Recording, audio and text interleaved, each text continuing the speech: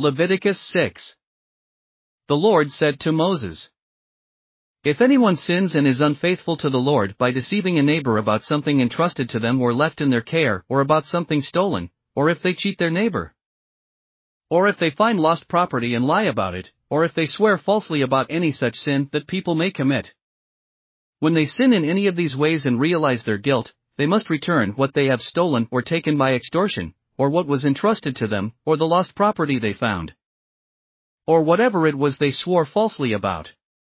They must make restitution in full, add a fifth of the value to it, and give it all to the owner on the day they present their guilt offering. And as a penalty, they must bring to the priest, that is, to the Lord, their guilt offering, a ram from the flock, one without defect and of the proper value. In this way the priest will make atonement for them before the Lord, and they will be forgiven for any of the things they did that made them guilty. The Lord said to Moses, give Aaron and his sons this command, these are the regulations for the burnt offering. The burnt offering is to remain on the altar hearth throughout the night, till morning, and the fire must be kept burning on the altar. The priest shall then put on his linen clothes, with linen undergarments next to his body, and shall remove the ashes of the burnt offering that the fire has consumed on the altar and place them beside the altar. Then he is to take off these clothes and put on others, and carry the ashes outside the camp to a place that is ceremonially clean. The fire on the altar must be kept burning, it must not go out. Every morning the priest is to add firewood and arrange the burnt offering on the fire and burn the fat of the fellowship offerings on it. The fire must be kept burning on the altar continuously, it must not go out. These are the regulations for the grain offering. Aaron's sons are to bring it before the Lord, in front of the altar. The priest is to take a handful of the finest flour and some olive oil, together with all the incense on the grain offering, and burn the memorial portion on the altar as an aroma pleasing to the Lord. Aaron and his sons shall eat the rest of it, but it is to be eaten without yeast in the sanctuary area. They are to eat it in the courtyard of the tent of meeting. It must not be baked with yeast. I have given it as their share of the food offerings presented to me. Like the sin offering and the guilt offering, it is most holy.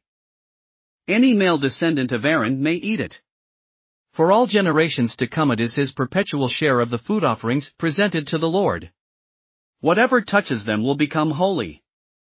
The Lord also said to Moses, this is the offering Aaron and his sons are to bring to the Lord on the day he is anointed, a tenth of an ephah of the finest flour as a regular grain offering, half of it in the morning and half in the evening.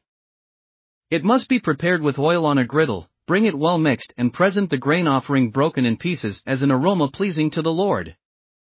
The son who is to succeed him as anointed priest shall prepare it. It is the Lord's perpetual share and is to be burned completely. Every grain offering of a priest shall be burned completely, it must not be eaten. The Lord said to Moses, say to Aaron and his sons, these are the regulations for the sin offering. The sin offering is to be slaughtered before the Lord in the place the burnt offering is slaughtered, it is most holy. The priest who offers it shall eat it, it is to be eaten in the sanctuary area, in the courtyard of the tent of meeting. Whatever touches any of the flesh will become holy, and if any of the blood is spattered on a garment, you must wash it in the sanctuary area. The clay pot the meat is cooked in must be broken, but if it is cooked in a bronze pot, the pot is to be scoured and rinsed with water. Any male in a priest's family may eat it, it is most holy. But any sin offering whose blood is brought into the tent of meeting to make atonement in the holy place must not be eaten, it must be burned up. Thanks for listening to another chapter of the Bible. At My Faith Fuel, we believe a good coffee fuels your faith and energizes your day. Please visit myfaithfuel.com to explore our delicious coffee blends. Part of each purchase goes to training worshipers around the world. Thanks for listening.